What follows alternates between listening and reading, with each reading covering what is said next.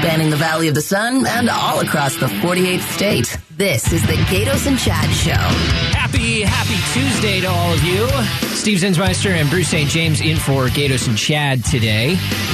We were just talking about Carrie Lake's challenge for the governor race a little while ago. Legal challenge. Her legal challenge, which we'll see where that goes. But we have a governor on his way out. Governor Doug Ducey. He's been in office for the last 8 years. He's got, 2 weeks left as governor. I'm not sure that much... Short timer. Not much major things are going to happen. Showing up at noon, leaving at 2. Probably. That's what I would do. I was curious what you thought of this, because, Bruce, you've spent most of Governor Ducey's tenure here in Arizona. Oh, yeah. You've spent time all over the place. I remember when he was elected. What are we going to remember most from Ducey's time as governor? I have my thoughts. I'm curious what yours are. So let's go back. Let's rewind the clock 8-9 years ago when then Doug Ducey was running. Governor Ice Cream. The ice cream guy. Yeah. Yeah, which everybody thought of him as. He promised and pledged to bring a business sense to government. You know? The idea that he'd been successful in business and that he could take a lot of those skills and apply it to the running of the state. And I would tell you, I think he did a pretty good job of that. If you're going to judge him, you can look at not only the state that he inherited 8 years ago, but the state he's handing over to Governor-elect Hobbs. And look at the things that he had to deal with along the way. Look at the challenges along the way. And I would say that one of the things that I will remember, and I think he was successful at, was running the state of Arizona with a business mind. We talked about the rainy day fund a lot during the course of his tenure. When he started, I believe the number was they were like $1 billion in debt or whatever it was, or $500 million. Upside down. In the red, so to speak. And you're right. With that business acumen, he kind of ran the state as his own business. He made cuts in areas, and said, hey, we don't have the money. Don't spend money you don't have. I don't know the exact number, but I believe we're like $5 billion up now, basically. That he completely flipped the script when it comes to the rainy day fund. Now, what is that money doing for us right now? It's just kind of an emergency fund, which is, Dave Ramsey would tell you got to have one of those. So in that regard, yes, he did a great job. You could argue, was it his business acumen that got that, or was it partially because Arizona and Maricopa County specifically is growing at such a fast rate? I'm sure he benefited probably from some of that. We're getting way more in taxes than we ever did before. That's fair. That plays a part in the equation. It's kind of like, you can't just blame him for the things that happen in office and not give him credit for the things that happen in office. So, with the good comes the bad. The biggest, what stands out for you? The biggest thing, and maybe it's because I went and covered it. We were actually doing a show together at the time. Was the Teacher March in 2017. All the Red for Ed stuff. Where 75,000 teachers, estimated, showed up at his front door at the Capitol, marched through downtown Phoenix, and demanded a raise. And that was an odd time because the teachers ran a Democratic opponent against him, David Garcia, who did not do a very good campaign, did not do a good job, and Ducey pretty much rolled him in the election.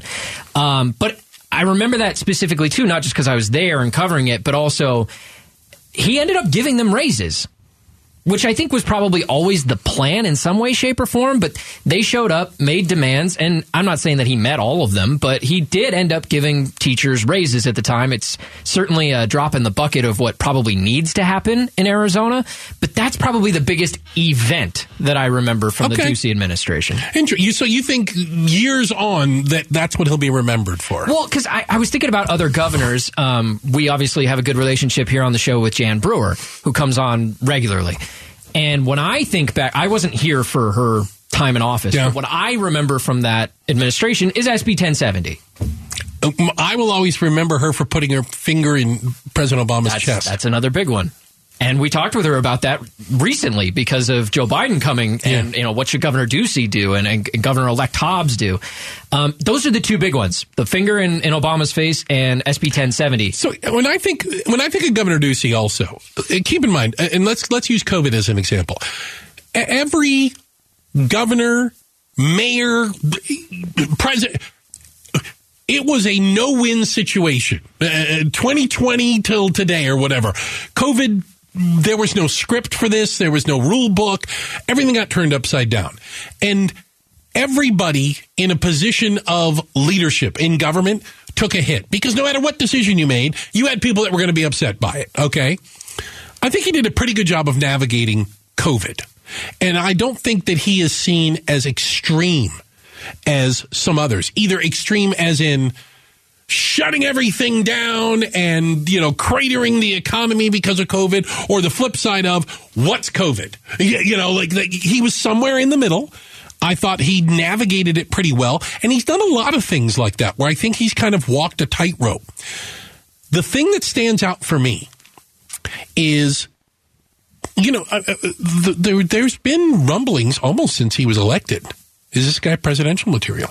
Does he have higher ambition? Well, yeah. Well, what's after governor? He talked about possibly Senate. Maybe president. I think it's amazing how Governor Ducey managed to navigate the Trump waters. And for me, it's one of the things I will always kind of attach with him, that he was on stage with them. He didn't distance himself from Trump. No, he was inviting of Trump. But he also wasn't hugging him. You know what I'm saying? He also wasn't following down the path. He didn't go with the election stolen. You know what I'm saying? Kept him at arm's length. I think he walked a really good kind of, for a Republican, which he had to do, he walked a really smart line. Well, you got to play the game, right? I mean, we talked about the difficulty that our Attorney General, Mark Brnovich, has had walking that line in the last year. He hasn't done it nearly as well as Ducey. No, not nearly. Where he was trying to garner the support of President Trump and his supporters while also being the lead prosecutor in the state of Arizona, and it's like, well, if you believe in the election fraud, then do something about it. Exactly. So he didn't walk that. And again, it's a hard line to walk, don't get me wrong, but Ducey, I agree with you, has done a much better job of that. He was never going to allow Trump to define him down. Yeah, like he wasn't going to go down with the ship. Yeah. You think about other politicians out there, they've been defined by their relationship with Trump. Oh, absolutely. Ducey. They throw all their eggs in that basket. And Ducey was never defined necessarily by that. And I think, but he's not he's not seen as some sort of a pariah either. I mean, amongst the crazies, but that is what it is. That's why I'm curious about what's next for Ducey, too. And I assume he's going to take some time off, and he can always go into the private sector. Or maybe he gets considered for a cabinet position down the road with a Republican president, if it's DeSantis or whoever. Mm-hmm. Maybe he could get considered for Commerce Secretary or something like that. I never thought he would go the Senate route. Really? Because I think he likes being an executive too much. When you're in the Senate, you don't carry as much power as you might think. There's 99 other little kings and queens in there. Right. You can only do so much until you get the votes of your colleagues. Whereas when you're governor, you pretty much, you get the final say. You either sign the bill or you veto the bill. To his credit, in a world of politicians that lie through their teeth, I think Doug Ducey can leave office in a couple of weeks. And I think most people say he meant what he said, and he said what he meant, and he did what he said he was going to do.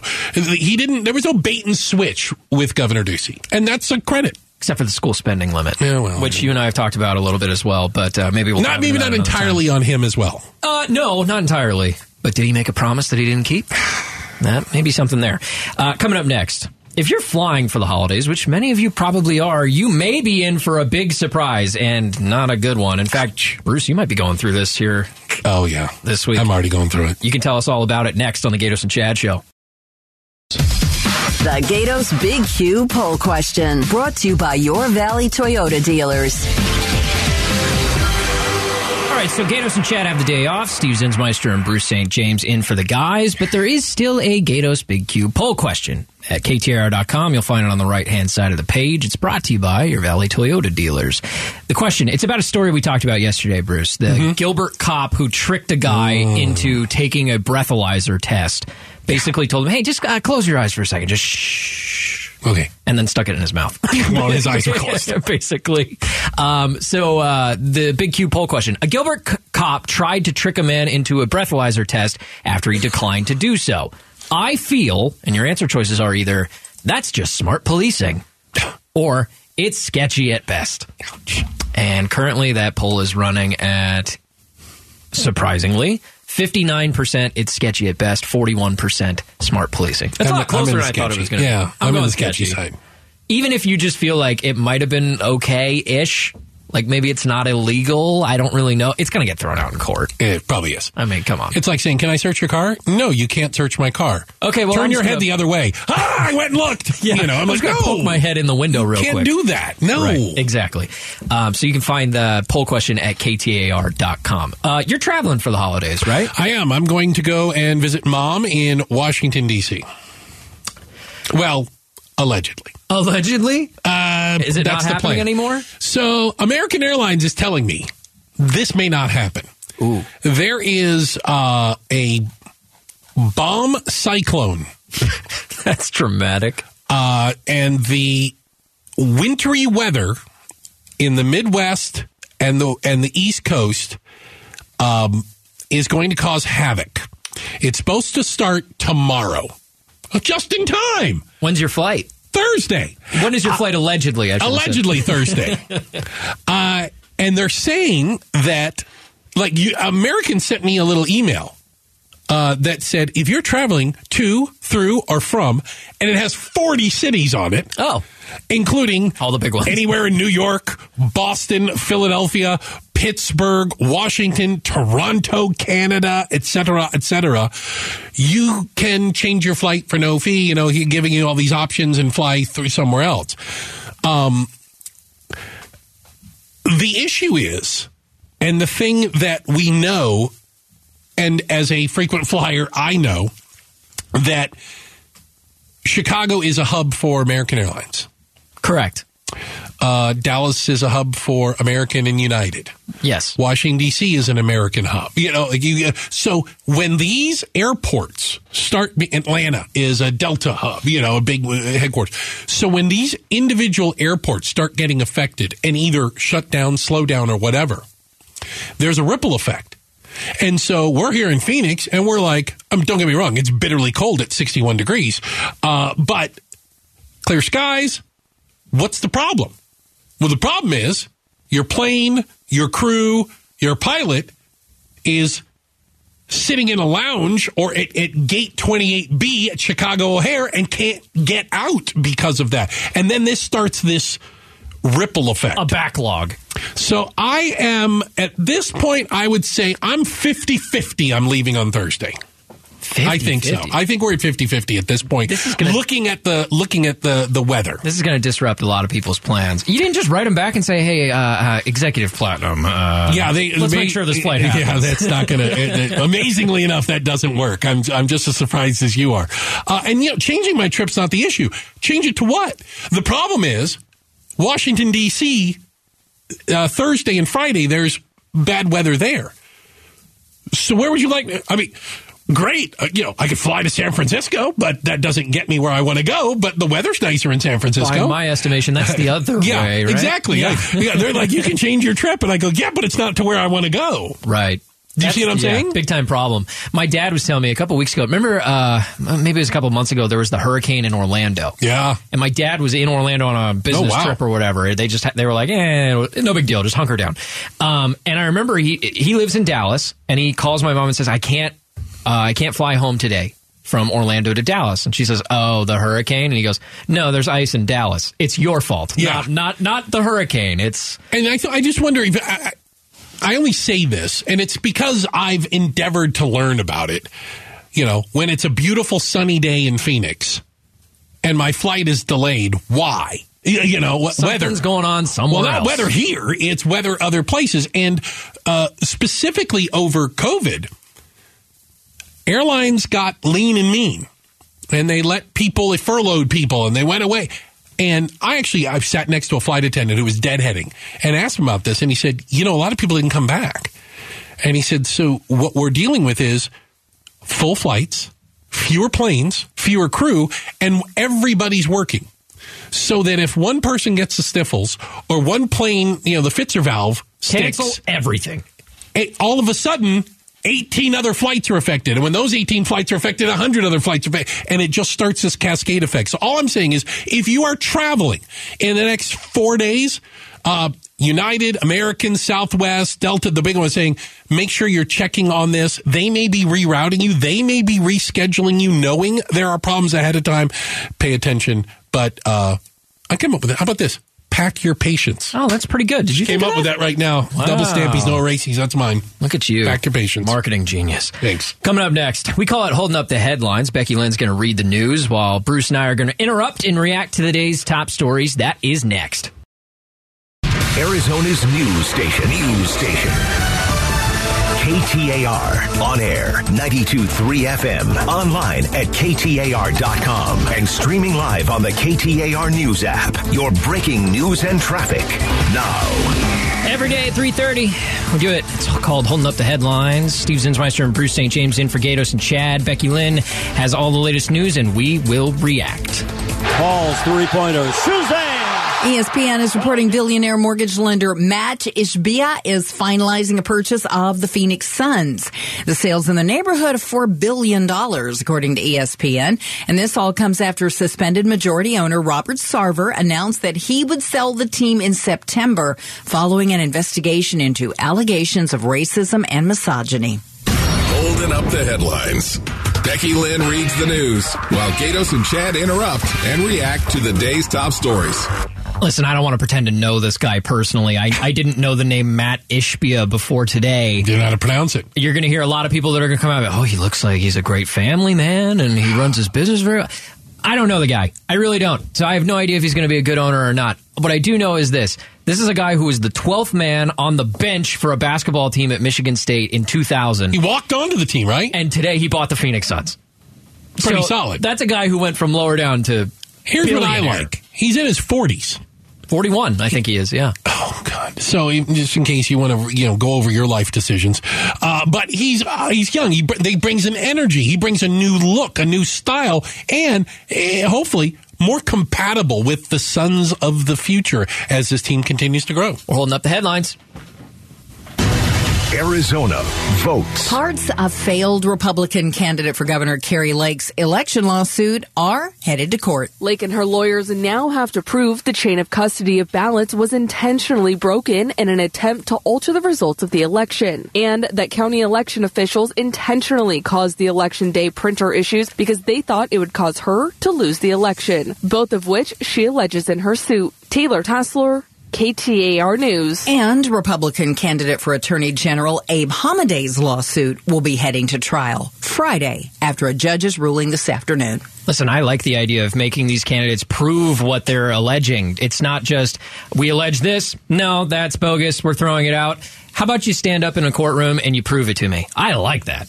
Absolutely. The proof is in the pudding, for lack of better terms. And while 8 of the counts were thrown out rather immediately for Lake, by the judge, we are going to find out. What evidence do they have? The evidence that they keep touting, you can't go and spout falsehoods. You can't knowingly lie. The attorneys can't lie in court. They're going to get disbarred if they can. We'll find out what actual provable facts they present. We know there were printer issues on Election Day. I still have a lot of questions about that. But at the same time, Lake is alleging that it was intentional and that it changed the outcome of the election. There's no way that they're going to be able to prove that. We're holding up the headlines. The ballot recount for several races in Arizona is coming to an end. There's only a handful of the 15 counties across the state that need to finalize the recount, which is triggered in races that are separated by half a percentage point or less. Assistant Secretary of State Allie Bones tells KTAR. While the counties are recounting, they cannot report any daily results like they do during the daily tabulation of the election, right after Election Day. It's actually against the law. Only a judge can report the final results, and that is expected Thursday. Yeah, we're unique, I guess, as a state that these recounts are required and can only happen if they're within half a percent, right? Yeah, it's a certain margin. 0.5%. And I think that's good. Again, let's let the system play itself out the way it's intended. I'm ready for it to be done. Okay, yeah, that I'm so too. ready for it to be over. Too. By the way, the AG's race, within 500 votes this year. So it's not like these aren't warranted recounts. It's not recounting for the sake of recounting. Agreed. Some of these races were incredibly close because of how politically divided, I guess, Arizona is fairly equally. Yeah. We came close to having a Rochambeau to see who wins. Oh, that would be fun. We'll hold up the headlines. Today marks the third anniversary of the founding of the U.S. Space Force. Brigadier General Pat Ryder recognized the anniversary at today's Pentagon briefing. We salute the Space Force as it celebrates its third birthday and extend our appreciation to Guardians everywhere for all they do to defend our nation. Space Force was inaugurated under President Trump as the sixth branch of the armed forces to conduct military operations and defense in outer space. No disrespect to anybody in the Space Force. I just have had a really hard time taking it seriously. What 3 years now? What has changed? Has anything changed? Do we have a fleet in space? Is space safer now than it was before? I don't know what they've accomplished. Yeah, I gotta believe nothing. Maybe there is. The people that are most excited about Space Force, the Coast Guard, because they went from being like the bottom of the totem pole to like, hey, at least we're not Space Force. Well, and I don't think that it helped that there was a Steve Carell comedy on Netflix called Space Force before the Space Force even was created, I'm pretty sure. And it was a terrible show. It was really bad, in my opinion, and it didn't make the Space Force look any better. Ouch. We're holding up the headlines. Applications for ASU's Musicians in Residence program open soon. It gives students experience in their future fields and retired folks entertainment. KTAR's Shira Tanzer is live to tell us how the program works. For ASU graduate students studying music, dance, or theater will get free room and board at ASU's Mirabella Retirement Community in exchange for performances and programming. Samuel Pena with ASU says the programming includes choir and dance lessons on top of performances. They really feel that their life is being enriched, and at the same time, the students are feeling as if they're able to fully grow, to have a place to offer their highest level of music performance. Pena says students are informed when applications open at the beginning of the semester. Live in the news center, Shira Tanzer, KTAR News. There's a retirement community at ASU? That was my first reaction. That's what you took from all that. Well, I mean, I seem to remember, were they, I don't know if it's the same community or not. Yes, it is. The one that shut down Shady Park? Yes, it is. Which is an awesome bar, by the way. Mirabella, that's it. I'm not a fan of these people. I'm sorry. They shut down Shady Park. They showed up during the pandemic when we weren't allowed to have these businesses open. Yeah. And then when all the people opened up their businesses again, Shady Park played loud music. So you want to deny them? They do. You want them to deny them semi-loud music? Yeah, not quite as loud. They're like, we like quieter music. Ouch! I'm still mad about the Shady Park thing. Apparently, can you blame me? No, I think you're right. All right, thank you, Becky Lynn. That's holding up the headlines, where Becky Lynn reads the news while we interrupt and react to the day's top stories. Big story that we talked about yesterday, Title 42 and immigration policy kind of up in the air right now. The way that we handle immigration at the border in Arizona might change dramatically today. And we're going to talk to the mayor of Yuma. Doug Nichols joins us to explain how next. Arizona's news station, KTAR News 92.3 FM. A mashup of news, information, and entertainment. This is the Gatos and Chad Show. And this portion of the program is brought to you by Parker & Sons Plumbing and Electrical, the two-time winner of the Better Business Bureau's Ethics Award. Steve Zinsmeister and Bruce St. James in for Gatos and Chad today. One topic we talked a lot about yesterday was Title 42. The Supreme Court came out and said, we're going to keep it around at least temporarily. The ball is kind of in President Biden's court, I guess, right now. And the administration did respond by the deadline, which was what? A couple hour or so ago, and is making the argument that the Supreme Court keep Title 42 in place until next week. So I got an email in my inbox this morning from a frequent guest of the show. Mayor of Yuma, Doug Nichols, sent out a notice about how Border Patrol essentially is going to be changing how they handle certain migrants in the city of Yuma specifically. And that starts today, regardless of the Title 42 stuff. So I figured, why not just go straight to the source? Let's talk to the mayor of Yuma. Doug Nichols joins us now on the program. Mr. Mayor, welcome to the show again. Thank you so much for joining us. Thanks, Steve and Bruce. Good to be on. So, from what I was reading, what is Border Patrol doing different today that you recently found out than they have been doing for the last couple of years? Well, it really came down to the criteria to release people from custody onto the streets, as opposed to releasing people to a nonprofit, for instance, that will help them transition to wherever they're going. Basically, this is just, in essence, opening the front door and tell them they're free to leave. What that could potentially end up with is, and very realistically end up with, people walking around the streets looking for resources, not knowing how to find those transportation options out of town, which, to be frank, are fairly limited. So that's the crux of the situation. Is it's not just a matter of people finding their way to the bus terminal and hopping on something; it's finding an open seat on that bus. So, Mayor Nichols, is this being driven by overcrowding? Is this being driven by lack of space? It's a dual prong thing. That the Yuma sector has the largest population, what they call in custody at this time, and that's part of the reason. But the other part is, I think, trying to look ahead for what potentially Title 42 scenario might be. Some of it does feel a little bit political in that I know Border Patrol has had even more than those people in custody as far as the total number of people. So it's not something I can pin to one thing and say this is exactly what's happening. What are some of the numbers? I mean, you've told us before that it's around 1,000 people coming across in Yuma per day. My understanding is that Border Patrol has not been releasing many, if any, people into the city of Yuma before. So now that they are, how many people per day are we talking about being released onto the streets of Yuma? Well, so let me back up just a little bit. Since I wrote that memo, this has been a very fluid situation. Things keep changing every 5 minutes. Sure.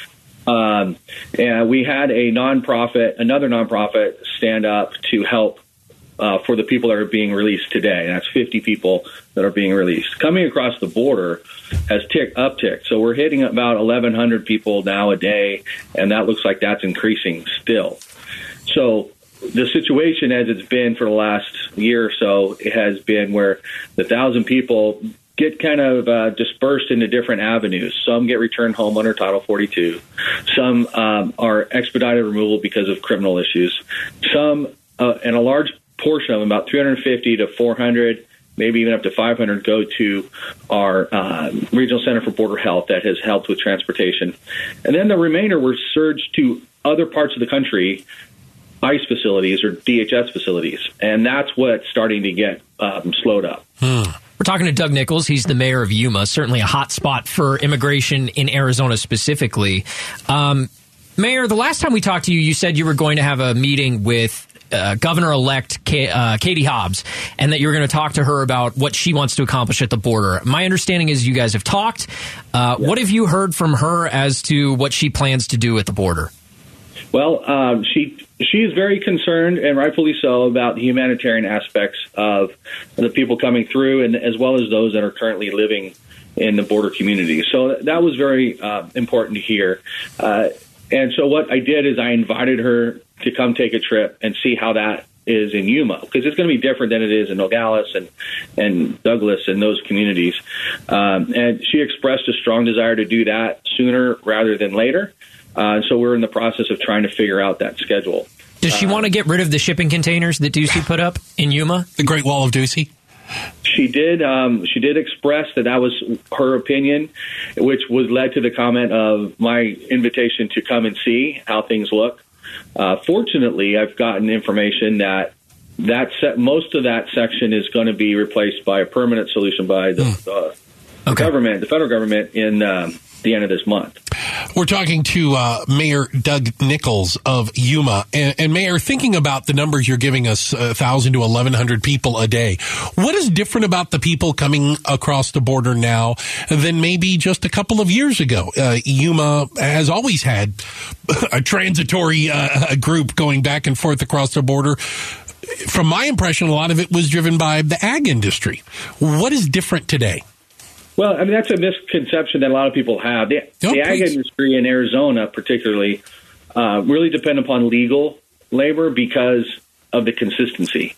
They can't have a $3 billion industry that may or may not have a workforce.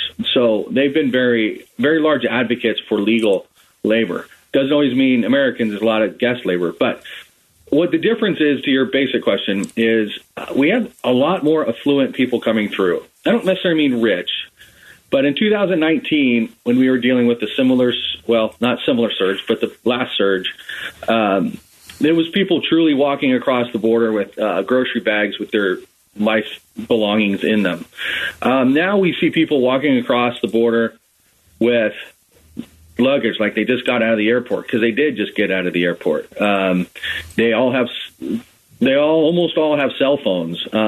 It's a different population. Class. Okay. It's more of an economic issue as far as people looking for a better opportunity than people who are trying to survive. Understood. Mayor Doug Nichols, the mayor of Yuma, thank you so much for keeping us up to speed on this important issue. We look forward to talking to you again soon.